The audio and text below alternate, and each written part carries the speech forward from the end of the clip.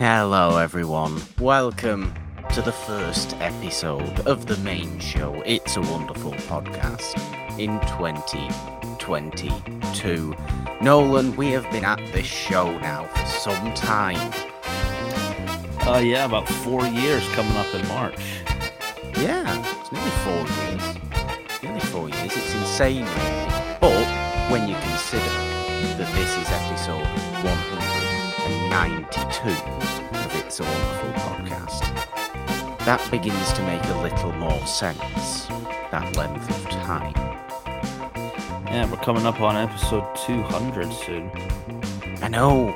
We have to really start thinking about that because that's going to come up too quickly if we're not careful and hurt things, and we'll be panicking. What are we going to do for episode 200? We need to really start. I volunteer. The It's a Wonderful Podcast crowd does the Hot Ones challenge. What with the hot wings situation? Yeah. Is that what? No, we're not doing that. Not a chance of you getting me to do that. Anyway, welcome back, everyone, to It's a Wonderful Podcast in 2022. This week, Nolan, you wanted to do this movie as it has a remake coming out, or is out in certain parts of the world currently, but coming to Britain soon. I don't know. Has it been released anywhere yet? In America and some other territories it has, but not in the UK until January, because infamously, we do not get the big Oscar movies until January. No, we don't. Everybody always talks, let's go and watch a nice Oscar movie November, December. Not for Britain. We get January, February, which is why when I was first getting into, say, movie release knowledge and all that kind of stuff some years back now, people would always call January the dumping ground month, Not for Britain. January is like, yeah, great movie after great movie after great movie is what you see in January. I mean, we've got that plus the new Scream this January, so this could be the best January in, years. That's a good point. The movie we are, of course, talking about today is 1947's Nightmare Alley, which is about, or has got its remake by Guillermo del Toro this year, as it were, with Bradley Cooper in the main role. Now, I'm sure we'll get plenty of discussion today on how we feel this new version is going to compare to this original version we are talking about today. But is that the only reason you wanted to talk about this movie, Nolan, or was there others? I mean, the remake coming out definitely was a version, but also, this will probably break the, how should I say this? Break the illusion of how It's a Wonderful Podcast works behind the scenes. This is one of the few movies that I can watch without hindrance, or it's available in certain territories, but not here, because this movie is in the public domain and it is free on YouTube. It also happens to be a very famous film noir that Guillermo del Toro is readapting. So a lot of talking points there. Plus, let's get your take on this. The circus. How do you feel about it? I've always been terrified of the circus, to be honest with you, Nolan. We spoke about, when was it? It wasn't that long ago, I feel. Was it in November, where we did some sort of movie that was semi-related to a carnival or something like that? And I kept talking about Souls or something. Well, me and Janine did do Carnival of Souls. It was something around that time, definitely. But I remember just keeping on bringing up the fact that there's something inherently scary about the circus. And, Nightmare Alley isn't a horror movie. It might have a horror movie title. It's a weird movie. It's a noir movie. It's a noir movie, sure. And it's pretty unique in terms of noir movies, really. I mean, you tend to think of noir movies as crime and detective-y kind of stories. And this isn't that. This is just about a guy who bites off more than he can chew, basically. He becomes too full of himself. And what's the best way of making sure we fail in life, Nolan? It's to become too full of ourselves. Yep, Humility is important. classic Icarus storyline going for this Yeah, one. exactly. Exactly. So I find this one quite unique in terms of noirs, being the fact that it's not a crime detective movie, because most of the noirs you end up watching are that. They're all about murder and seedy criminals and death and alcoholism and all that kind of stuff. This is basically just about arrogance, and it's really interesting in that way. But yes, the circus, ultimately, I've always kind of been terrified of it. I think I went to one circus when I was very, very young, and my parents always tell me that I was scared of clowns. I don't believe I'm scared of clowns now, but apparently at like 2 years old, I was pretty scared of clowns. So I think there is something inherently within me that's terrified of the circus. So yeah, I don't think I like the circus as a safe place. I'm afraid of the circus for many reasons. I'm against the circus for many reasons. I think it's an exploitation kind of thing, and It is. I mean, it goes back to the rich coming to watch the poor and the people beneath them perform for them. And I mean, you've probably heard tons of stories about how the circus exploits people.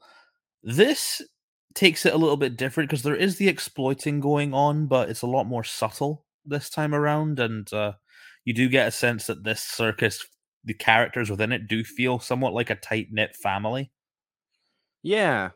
I mean, look, my favourite circus related movie has always been Todd Browning's Freaks from 1932, because that says everything you have just said there and turns it completely on its head, whereby the circus, quote unquote, freaks get their revenge on the people making fun of them and eventually turn her into a weird human chicken horrible monster.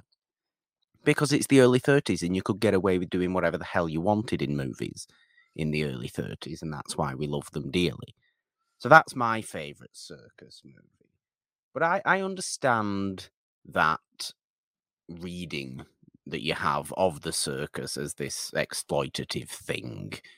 I feel like there's a little bit of an element to that in this movie.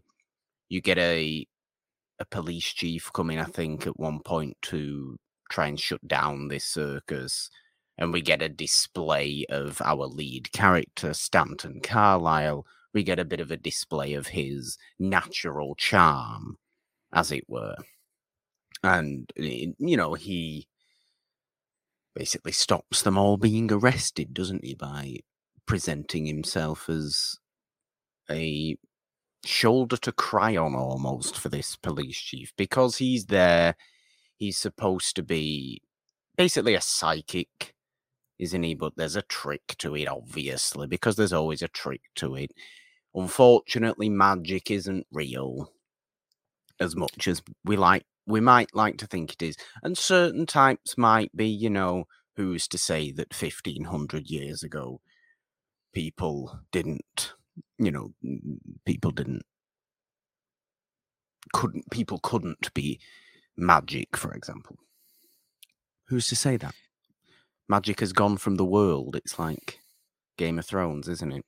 We just need to fight for it to come back. But that's beside the point. This is silly. This is tricksy. This is carnival magic.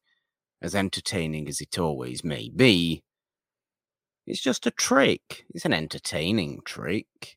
But that's a lot of this movie as well.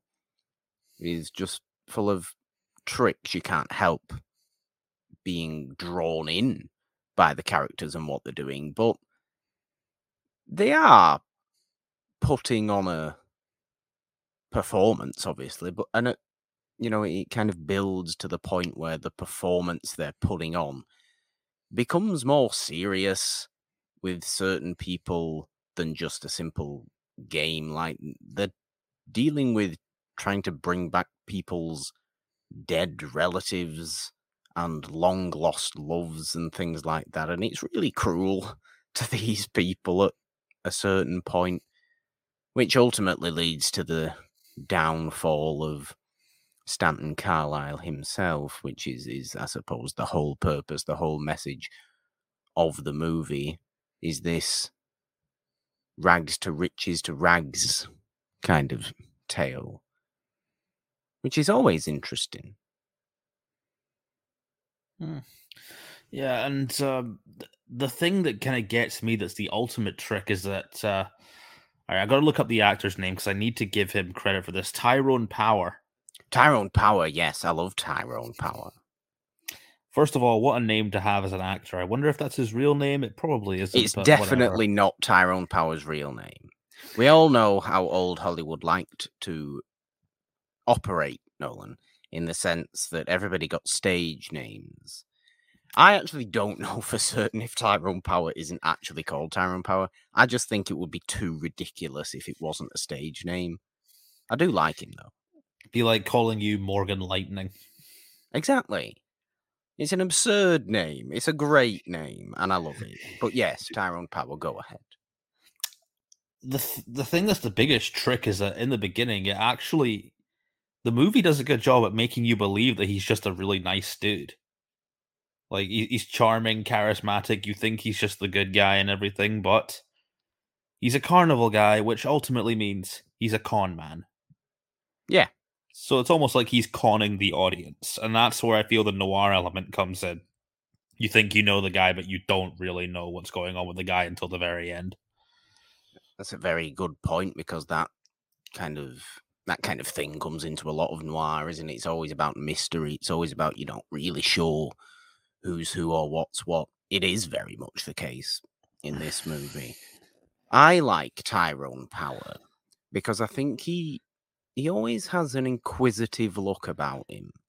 I think he's a good example of, yes, you need to be a good actor to be, a famous movie star. But it's a lot about the actual physicality of you, the person, as well. Because he has this kind of... He has this brow that seems always furrowed and kind of hooks over his eyes quite a lot, which makes him seem really focused all the time and very inquisitive. Like I said, that seems to work so well for him in the movies I've seen him in. And, this is a man who has played Zorro. Not Zorro. Yes, Zorro. I got confused between Zorro and the Count of Monte Cristo again. He has played Zorro. But when I prefer him is he's perfectly capable at playing action, adventure, romantic leading men. But I always prefer him when he's a more deeply interesting human character, like he is in this movie, like he is in Witness for the Prosecution as well, for example, because he has this ability to just look at something and you see, they say the eyes are the window to the soul, Nolan. Tyrone Power has these eyes where you just look at and there's a lot going on behind there. And that is due to the physicality of him. You can't teach that. You can't train that. That is just somebody looking at Tyrone Power as a young man and going, you have the look of a movie star. And he does. So there is an element to that. I think that can be forgotten sometimes, actually. Is that, yes, of course, you need to be a good actor, like I said, but and there's a natural thing that can help. And that's not something everybody has, unfortunately. No, but what you're describing there, that's also what Bradley Cooper is. And he's playing like the Tyrone Power role in the new one. And I've just realized, I really hope this doesn't end up like when we did A Star Is Born and lost that episode. For those of you who are keeping up on It's a Wonderful Podcast lore, the lost A Star Is Born episode. Yeah, that takes me back. Wow, we never did that. That was another Bradley Cooper remake, wasn't it? Yeah, that's We what we don't never get the put that same with this episode one. out. Whatever happened to it? I don't know. It was lost. It was lost. It's lost forever. Who knows where the Star is Born episode is? But it was recorded. It was never put out though. Who knows? Crazy. Another character I really like in this, but maybe it's my affection for like really tough guys who are like super emotional, is the strongman character. Oh, Bruno. Bruno is he's a babe. Do I you like think Bruno so? a lot. He's a bit pushy and stuff, but he's a babe. He just wants to make sure that his girlfriend's okay, and he's getting very threatened by the existence of Tyrone Power just even talking to his girlfriend.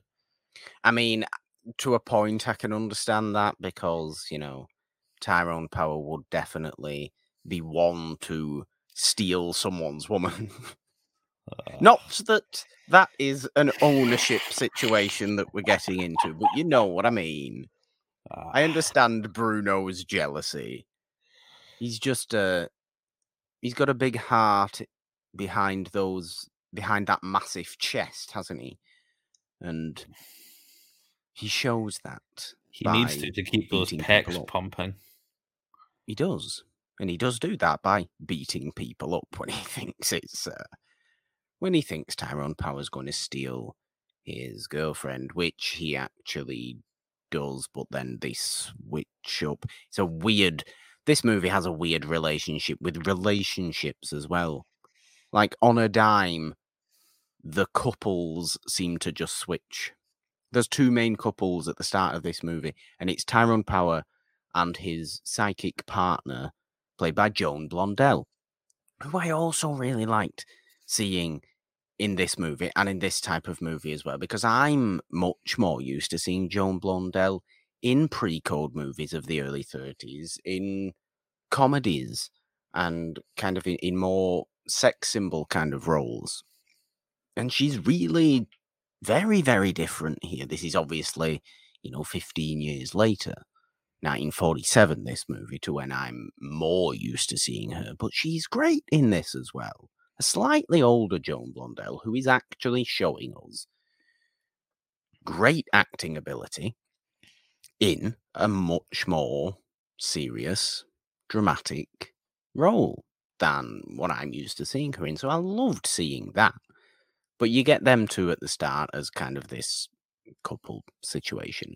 And then Molly comes in, who is Bruno's girlfriend. And then halfway through the movie, Tyrone Power is just like, okay, I'm with Molly now. Let's get married. And then that happens. And then the rest of the movie. It's weird.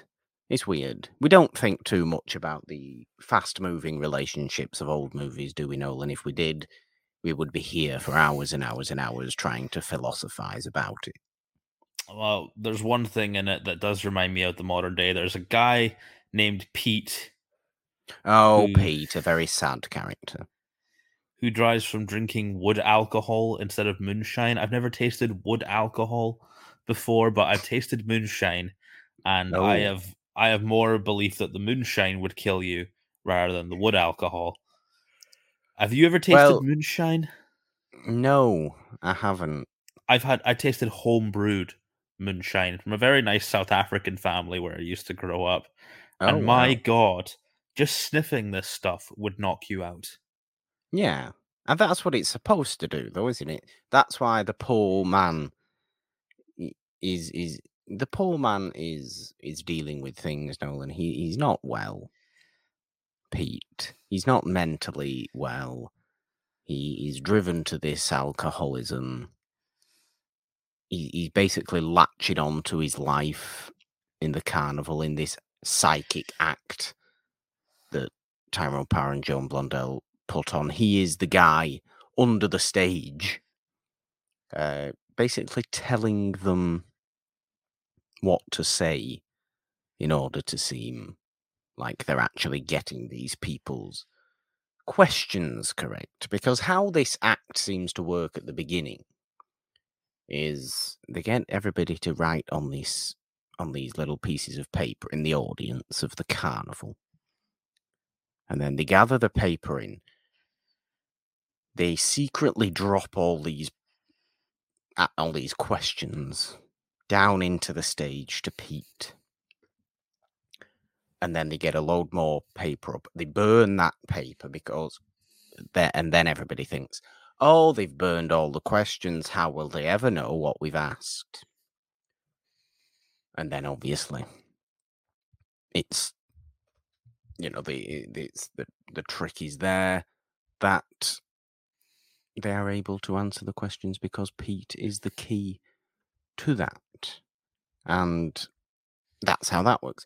But Pete is, well, he's in love with Joan Blondell, isn't he, really? Pretty much, yeah. He's the one that, like, he's the one character who kind of exists as, like, he's the sign that something is gonna bad is gonna happen, essentially. You get those kind of characters in noir Yeah. movies.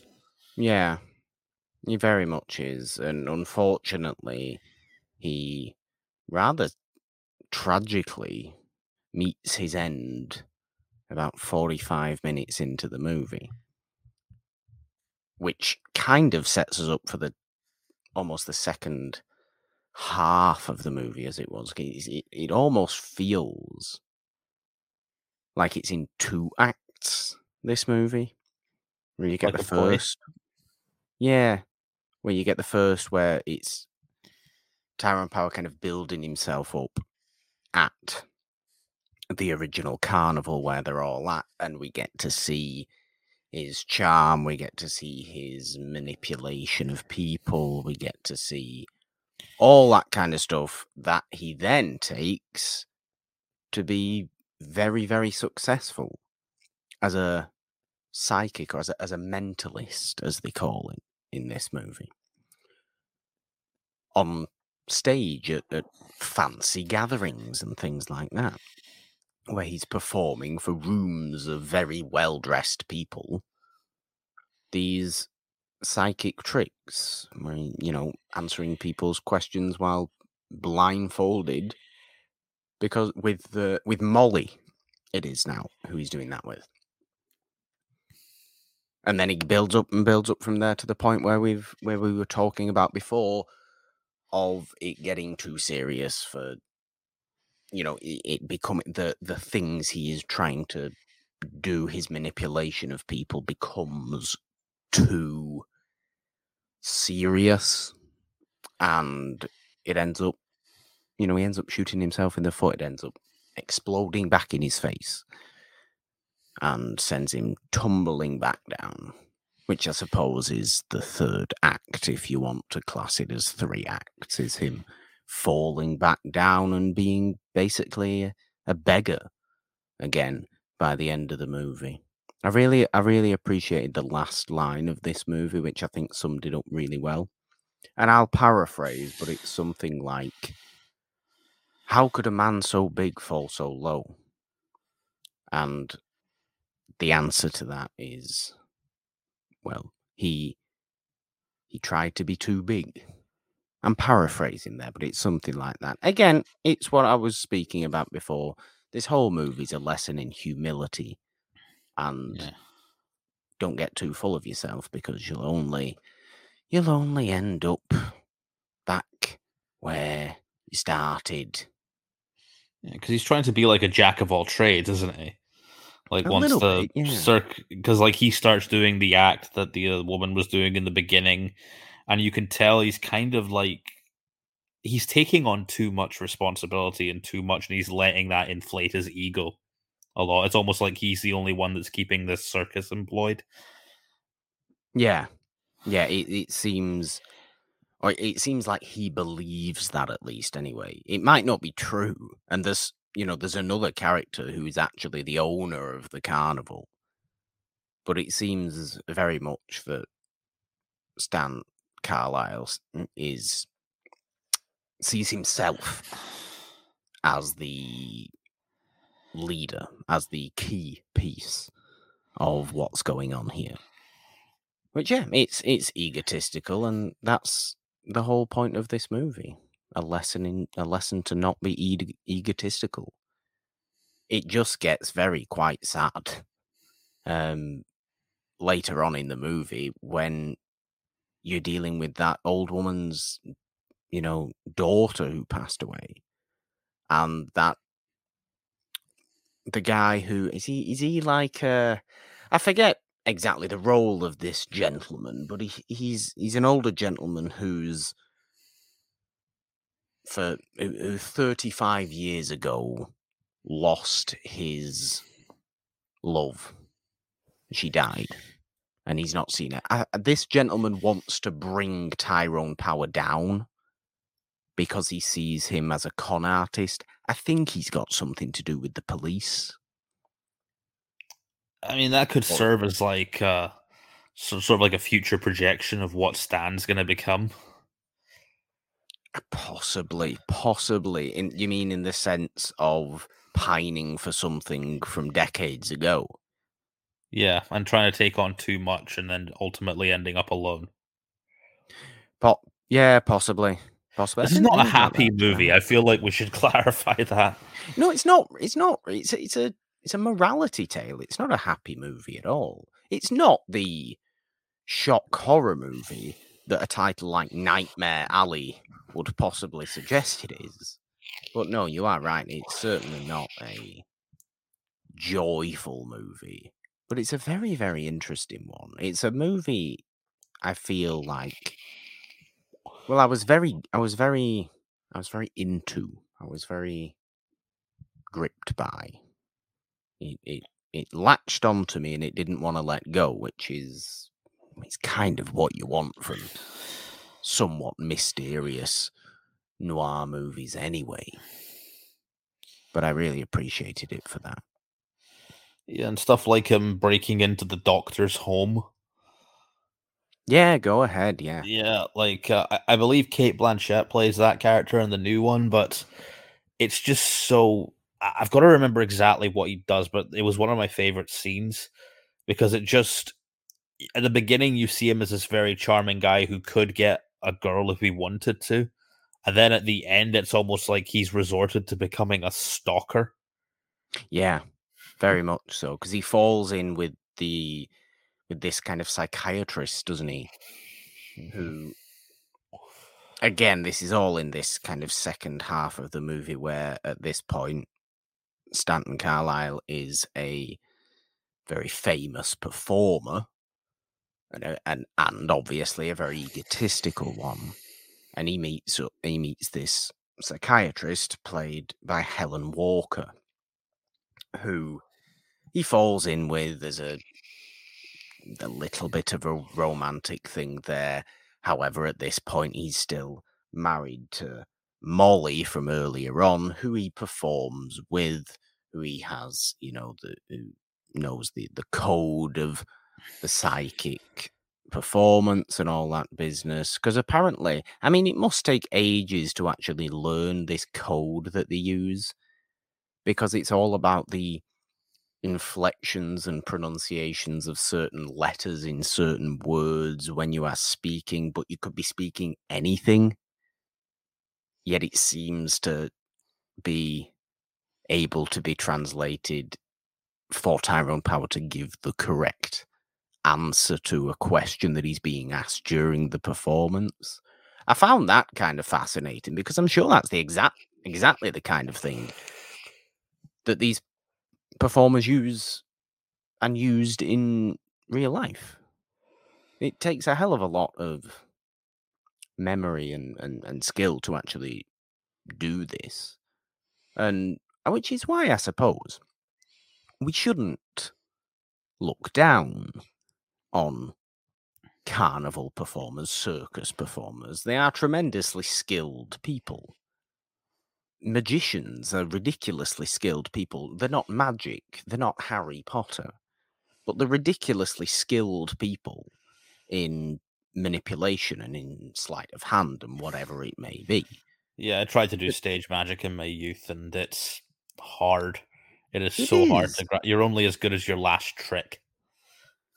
Years and years and years of practice, which I suppose why, it needs to take a certain level of person with a certain level of dedication to go into a profession like that. You almost need to have at least a good deal of arrogance and self-belief like Stanton Carlyle has in order to actually succeed in the profession he is in. It's just, I don't think the movie's condemning the profession as much as it's condemning just becoming too full of yourself. There's a very fine line there, though, between being as confident in yourself as you need to be to do that job and then taking it overboard. And when he takes it overboard is obviously when he starts dealing with people's very, very personal situations when it comes to dead daughters and long lost loves. And they try, he tries manipulating those situations, and he tries getting Molly involved, and she's not really up for doing it, and it all bursts into flames in front of him. Which is, you feel sorry for him at the time, you feel sorry for him when that happens, but upon reflection, you don't. The movie presents it as a big shocking moment, and a big, for you, the watching it. But it's, sitting on the movie, sleeping on the movie, you realize that was the best thing that could have happened to him, because he would have just gotten worse and worse and worse as a person. And you don't want that for him, because you actually rather like him as a character. Or at least I do. I don't know if you agree with any of that. I mean, he's relatable in a sense that you have a desire to almost want to be like him, and you understand the struggles he goes through, but it's also like we said earlier, sort of a cautionary tale of like letting your ego control you as opposed to like keeping it in check. Yeah. Because like people have egos. Let's not pretend ego is a bad thing. It's when people don't know how to control their egos that it gets bad. Exactly. A level of confidence in people is very, very important. Having self-belief, having it's what I always love about, the best sports people. The best sports people always know they're the best. They strut around a bit. They don't have to say it, but they basically say it with their actions of, I can do things everybody else can't do. And you can't help but respect that. But there is levels to it. And we see those levels in this movie, and that is what's crossed in order to give us the cautionary tale it gives us. Otherwise, it would be a fairly straightforward movie about how being confident in yourself leads to great success. The end. If it did do that, then I do feel it would come off as kind of propaganda-y. Little bit. Yeah, it wouldn't feel as true. I mean, in all stories about guys who achieve great things, there's always someone that gets screwed over. Yeah, of course there is. I mean, in a strange way, I don't know what you think about this, but I looked at this movie almost like it seemed to me to have the same structure as Scarface, and both versions of Scarface, in the sense that it's rags to riches to rags by the end, or in Scarface's end, death. But the build-up of confidence in an already talented person who manipulates people, who screws some people over, but you can't help but actually like the protagonist. In both versions of Scarface, this as well, the 32 version and Al Pacino's version. Wildly different movies that they are, but they're the same structure. And by the end, it all falls to pieces. And I always love that. I always love that story. I really like both versions of Scarface because of their cautionary tales. So I viewed this with a very similar lens, I think. So I liked that. Can you see the mirrors there? Yeah, definitely. Yeah, sort of like you can't get to the top without knocking a few people down. Eventually, that's Yeah. going to come back and bite you, and you're going to make enemies. Yeah. I think you can apply that to any form of struggle. You could apply that to moving up in a manager position and working in a pub or a Very shop, true. having a podcast and hoping that it beats out all the other podcasts. I know, but what I don't think we do, Nolan, is we don't condemn other people's podcasts. We don't go, we're better than you, please listen to us. We simply just present ourselves and allow the people to come to us if they so wish. Yeah, I mean, screw the Some Like It Hot podcast, the other classic movie podcast. Sure. Okay. Well, I don't know if that's a real podcast. If it is, I'm sure you guys are lovely people. it might be. It might be. I don't believe in any sort of. There shouldn't be a competition in this kind of situation. We should all support each other, and we do this kind of stuff because it's fun for us. We do this kind of stuff because it opens us up to seeing movies we've never seen before, like this movie we're talking about today. Are you glad you've seen this before you've seen the Guillermo del Toro version? Definitely, because I'll be honest with you, I've been so poor at keeping up to date with new releases and things like that. I didn't even realize before you suggested doing this movie that there was another version of this movie and Guillermo del Toro was doing it. So I will definitely be going seeing the remake. I mean, did you want to talk a little bit about how we think that remake is going to? I mean, it'll definitely be filmed beautifully. That's no doubt. Sure. Uh, I don't think it will quite have the, shall we say, shadowy noir style to it, because I don't think Del Toro is necessarily that. Del Toro's more colourful. yeah, he'll probably go like more otherworldly with it, and I've heard he has changed the ending slightly, but I don't know. We'll Okay. see. It'll definitely it'll be well acted, well directed, and well shot for sure. Will it affect me the same way as this movie? I do not know. Time will tell. But how will Bradley Cooper stand up to Tyrone Power? Bradley Cooper's a very charismatic actor, so I can see him doing it. And he doesn't get Okay. nearly enough credit as he deserves, really. Bradley Cooper's like a sort of underrated leading man. He is. He is. I do like Bradley Cooper. I do. I feel like sometimes, unfortunately for Bradley Cooper, his most famous role, you can't see his face. Unfortunate. I think that's an unfortunate thing that's happened to Bradley Cooper's career. It's obviously great, and he's obviously great as Rocket in the MCU.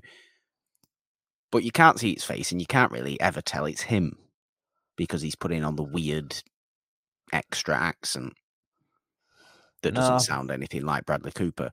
So I feel like that it's not a drawback for Bradley Cooper, but it may lead to that kind of attitude there that you've just had about him, where he's almost the forgotten great leading man. Where he actually is that. He can do that. Of course he can do that. And I hope he shows that in this movie, because I think it's a great role for him.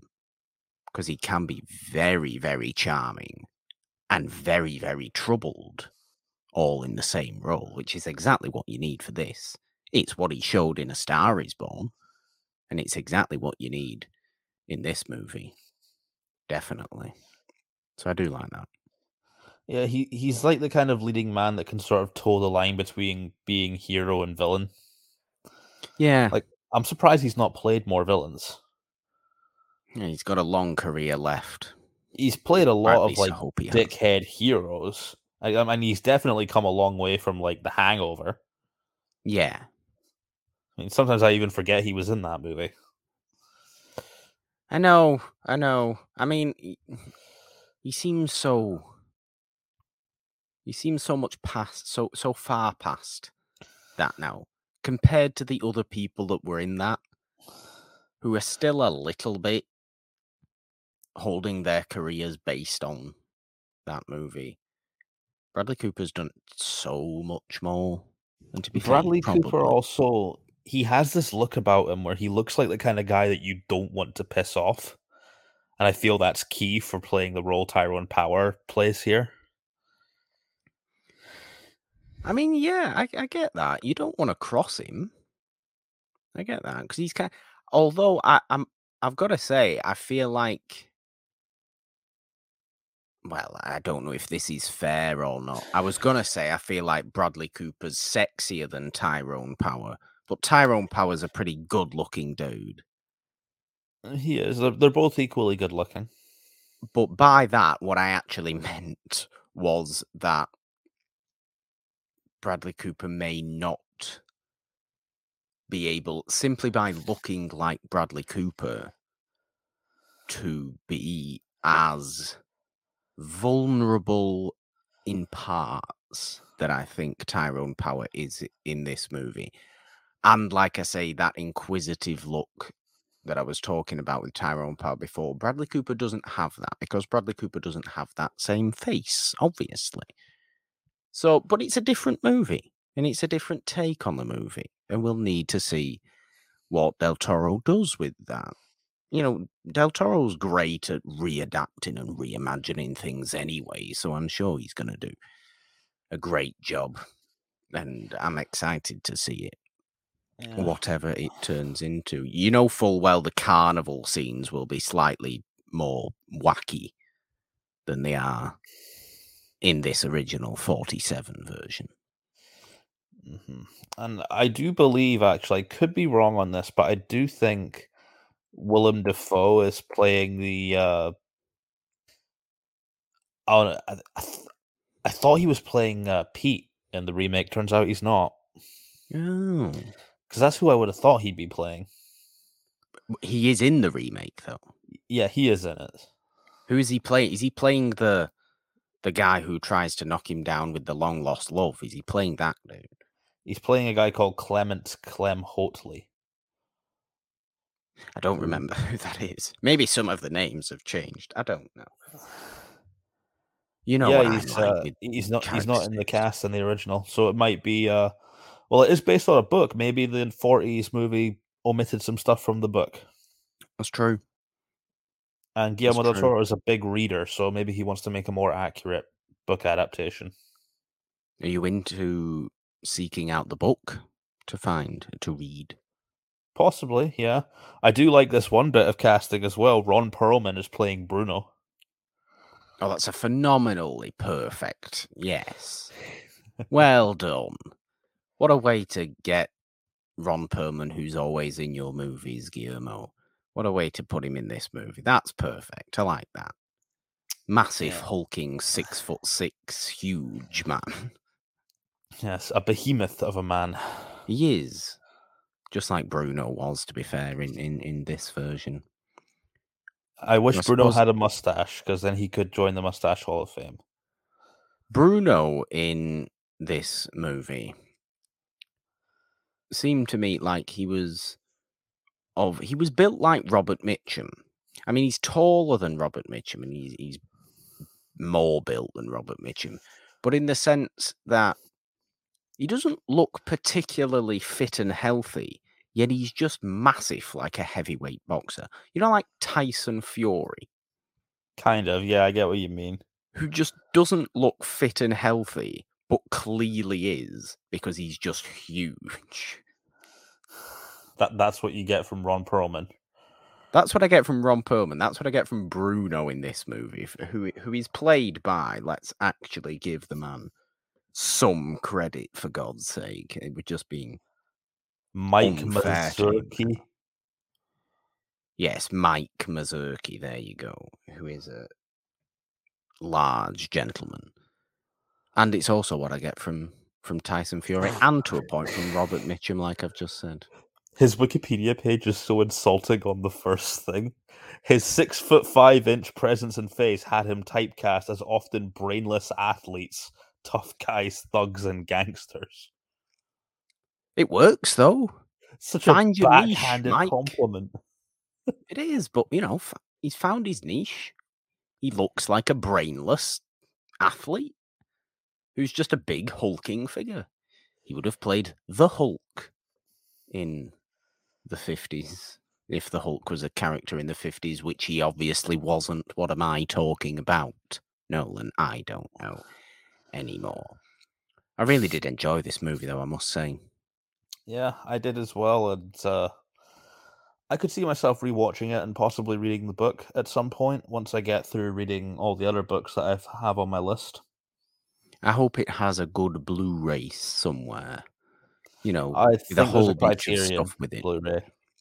Oh, Criterion, Schmiterion. Criterion's terrible in Britain, and you know it is. You want to go for all the other ones. All the other Let's take a look at the Blu-ray Nightmare companies. Alley Blu-rays that are available. Well, I don't know if they might be there, but I would hope something like this has a really good Blu-ray, because it's a pretty it's a pretty culturally significant movie, I suppose, isn't it? A famous movie. It has one of those dual format Blu-rays with the weird white cases. A white case. Yeah, I've noticed they do this for a lot of older films. They give them like sort of grey or see-through cases. Oh, that sounds weird. I don't know about that. I don't know about that. But I do know that I suppose had fun watching this movie, as simply because I just thought it was clever. It was simple. It was really, really effective. And you know me, when it comes to dark, fairly grim feeling black and white movies, I'm very into them. You enjoy sort them. your lighting out right, and you make a movie that Morgan loves. That's what noir can take, from my opinion, is that you're doing well. If you make a noir that looks like a noir, it can be as cliche as possible. I will probably enjoy it. However, like I said, this was pretty unique for me in terms of the noir movies that I've seen, simply because it wasn't a crime detective story, as many of them obviously are, because that's the easiest way of making something a bit gruesome. Don't necessarily need to be gruesome to be a good noir movie. You just need to be a little bit twisted, have some weird human crisis going on, and tell a morality tale. That this one did. Yay. Good job, Nightmare Alley. Well done. Anything you wished to add, Nolan, before we begin to wrap up about this movie? The one scene where they put the sparks through Molly. Oh, yes. Why haven't we talked about that? That, I mean, it exists as kind of a double play for me, because he says, oh, she needs to be in the revealing outfit because otherwise she'll burst into flames. It's kind of a double meaning of him basically saying, yeah, either you're going to dress up like that on my orders, or you're going to die. But it's also presented as like a safety thing. I don't know, that sums up Tyrone Power's character perfectly for me. I think that's fair. I would also like to bring that point into the context of making the movie, which is, obviously, we are dealing with prime Hays Code years, where people are not allowed to necessarily be overly sexually Cannot show their depicted, ankles, shall we say, which is obviously why Joan Blondell's playing characters like this and not characters like she was doing in Blonde Crazy from 1931, for instance. A great movie that is, with Jimmy Cagney. But I can just imagine the producers being right. We want a little bit of scandalousness in this movie. We have the carnival. What the carnival needs is just a touch of scandalousness. Colleen Gray, who plays Molly, we need her in this outfit. Why? We're not allowed to. You can't have her in that outfit. You're not allowed to have her in that outfit. But there's one scene with a really cool electrocution effect. Look at this that we've made. Isn't this a really cool effect? Ooh, I like that effect. And we've got a reason for it as well. She needs to be in this outfit because otherwise she would die. And you don't want her dying, do you? The Hays Code people. No, we don't want her dying. Okay, you can use the scantily clad person for this fun effect because we like that effect so much. I would like to believe that was the conversation that took place, Nolan. They were so impressed by the electrocution effect that they allowed a little bit of leeway in that department. Which is also why you wore that outfit on New Year's Eve. Exactly. Whereas the reality was, of course, that I was in bed at 10:30 on New Year's Eve because I don't like New Year's. I like the fact it's a new year. You know, Happy New Year, everyone, and all that business. Aren't we excited that It's a Wonderful Podcast, the main show, is back in 2022? Of course we are. But New Year's Eve, I don't care for. I've never have done. Never have done. Fuck New Year's Eve. Pretty much. Pretty much. Nolan, Nightmare Alley. When is it out in Britain? I think it's January 21st. Okay. So we can enjoy Scream next week and then enjoy Nightmare Alley the following week. Oh, lovely. Very nice. I like that. Although I hate that in 2022, my most anticipated movie of the year is coming out next week. Well, you don't know what's going to be slated for the end of the year yet, do you? Nah. Little movie-wise. Big movie-wise, yes, but little movie-wise, no. Yeah, knowing it, there'll probably be some weird horror, a superhero movie that people keep fighting over, and the overhyped movie of the year. There's always that. I get the impression you're tired of superhero movies and the fights that come with them. I'm more tired of the fights that come with them because it's just like, stop fighting over the popularity of superhero movies. They exist. Enjoy them. Enjoy the ride. Who gives a fuck which Batman is the best or which Spider-Man is best? This is why I like the horror film community, because I've never had a stranger call me a cunt over which Ghostface is the best. This is also why I like, and I hope you do too, the old movie community, the old Hollywood community. So much celebration in there, Nolan. You'll never get into any arguments about old movies that we talk about on the main show, because it's just love and appreciation and a want to showcase these movies that we don't want to be forgotten on to new people, to new generations of people, because I saw a horrible, horrible, horrible thing the other week of how, basically, how, you know, everything, the future is streaming and all that business, and how streamers, big streamers, are basically killing people watching old movies. So our job as moral crusaders that we are with It's a Wonderful Podcast, Nolan, becomes ever more important in getting knowledge and love of old movies out there to people, to as many people as possible, because it will not be censored. I will not have it being cut out of people's lives. Remember the classics, man.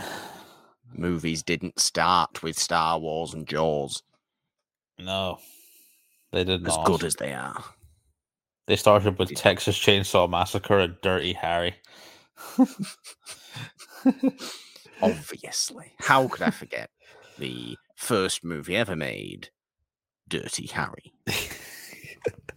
A fine movie that it is. A really good action movie, but yes, okay. Lovely stuff, Nolan. Nightmare Alley, 1947. That is what we have been talking about on this week's episode of It's a Wonderful Podcast. Episode 192, the first main show in 2022. We're back for another year. We're not going anywhere. More celebration of old movies. More love. More discovering new, weirder ones that we have never heard of before. Because that is what we love doing here on It's a Wonderful Podcast, isn't it? Indeed it is, and what I will continue to love doing for the next year. But no more than that, because that's when Nolan's going by. That's not happening. Don't worry. That's when I change my name again. Yes, you then become the Glasgow I was gonna say Punk. something clever. The Glasgow Punk. Have you just got Dirty Harry in your mind now? Are you just calling people punks and referencing Dirty Harry? No, I'm just listening to too much punk albums. Oh, that makes more sense. That makes more sense. Why do you think I ordered a guitar? Because you're becoming a punk rocker. Yes, a punk rocker. And we know you don't like punk rockers. Certainly not. Certainly not. It's all you hear on the radio. They're everywhere. They're everywhere. Punk rockers. There's one for you. If you get that, I love you. Anyway, there we go. It's a Wonderful Podcast. The main show is not the only show you can find on this podcast feed. We have Morgan Hasn't Seen on Wednesdays, where me and Janine are, and Janine forces me to watch movies that I haven't seen at all. Oh, this is going to be the year I'm going to get her to make you watch How to Train Your Dragon. I don't know. But we're doing competition movies for January, which was a Patreon-chosen topic. And we started this week, this Wednesday, with a spelling bee movie directed by Jason Bateman called Bad Words. It also starred Jason Bateman. It was really crude and nasty and funny and sweet and very, very unique. Go and listen to that. Just like episode. Jason Bateman. Just like Jason Bateman, exactly.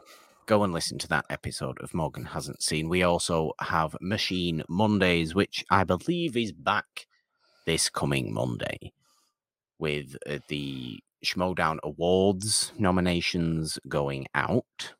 And Janine is back with every Monday with Machine Mondays from now all through the rest of the year for the Schmodown season. Aren't we excited for that as well? Of course we are. Monday, Wednesday, Friday, we have you covered here on the It's a Wonderful Podcast feed. You can find us on Anchor, Apple Podcasts, Spotify, Stitcher, Google Podcasts, Castbox, Amazon Music, and all the other places. We have the It's a Wonderful Podcast Patreon, of course, patreon.com/itsawonderful1. Go on there, find the tier that is right for you. Support us on there if you can. We also have the YouTube channel, It's a Wonderful Podcast on YouTube, for all the live discussions, the watch-alongs, the fun stuff that we have going on there as well, and plenty more stuff coming there soon too, including this weekend, Cobra Kai, Season 4. It dropped. We're talking about it. Oh, God, I'm going to vomit everywhere. Morgan hates Terry Silver. We all know I hate Terry Silver. Yes, we do. What else do we have? You can find the show on Twitter at It's a Wonderful One. Find me on Twitter at The Purple Don with a 3 instead of the E in there, because 3 is the magic number. On Instagram at The Purple Don and Nolan. All your hilarious stuff is where? My hilarious stuff is on the Glasgow Kid 1 at Twitter, but my normal hilarious stuff is on Nolan Dean 27 on Twitter.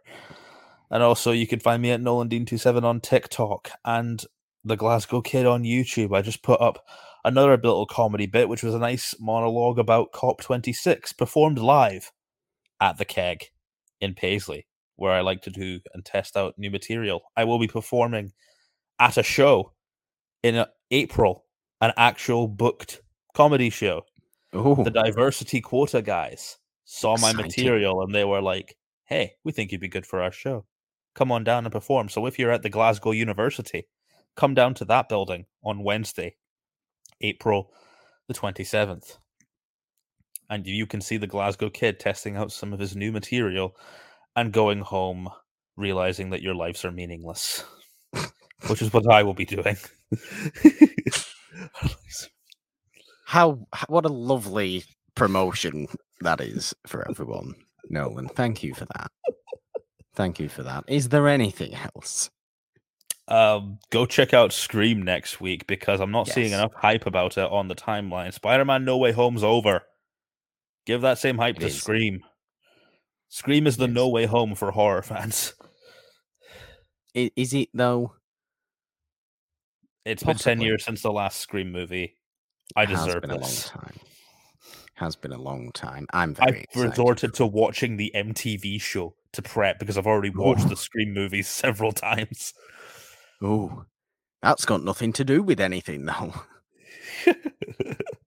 Why are you watching that anyway? There we go. I think this is where I say thank you, everyone, for listening to another episode of It's a Wonderful Podcast. Episode 192, that 200th is coming on us quickly. And we're going to get scared because it's going to be here before we know it. But we'll have something special. Don't you worry about that. Thank you, everyone, for listening. Until next time, goodbye. Nolan, see us out. Let's talk about superhero movies for a minute. Oh, not again. Do we have to? Please, now. Superhero movies have become huge lately, haven't they? I quite like superhero movies. Always have. I enjoy that kind of escapism. Going into a world where you know all the heroes are going to be there to save you. Unless you live in the world of Dean Cain's Superman. The Marvel movies took quite a hit recently when Letitia Wright, the actor who plays Shuri in Black Panther, outed herself out as an anti-vaxxer, and they had to stop production after she suffered an injury. And I thought to myself, come on, Letitia, the post-vaccine pain isn't that bad. But it's a serious thing, you know. Chadwick Boseman, who played Black Panther, died of colon cancer a while back, and if he was still alive today, she would actively be putting him in danger. I read about the death of Chadwick Boseman and I thought, wow, Marvel contracts can't do everything. Wow. They've said now that they're planning to rewrite the ending of Black Panther 2 because of Letitia Wright's larger role in it. It's assumed she's going to become the new Black Panther. And I figured the new ending is going to be Shuri refusing the heart-shaped herb because she wants to do her own research before putting anything in her body.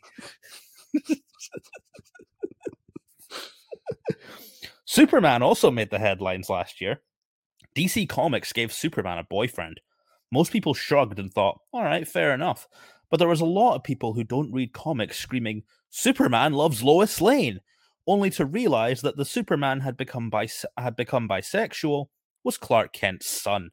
So, these folk don't want a queer Superman at all, but they're happy to read one that will fuck his mum. Guess that's truth, justice, and the American way for you.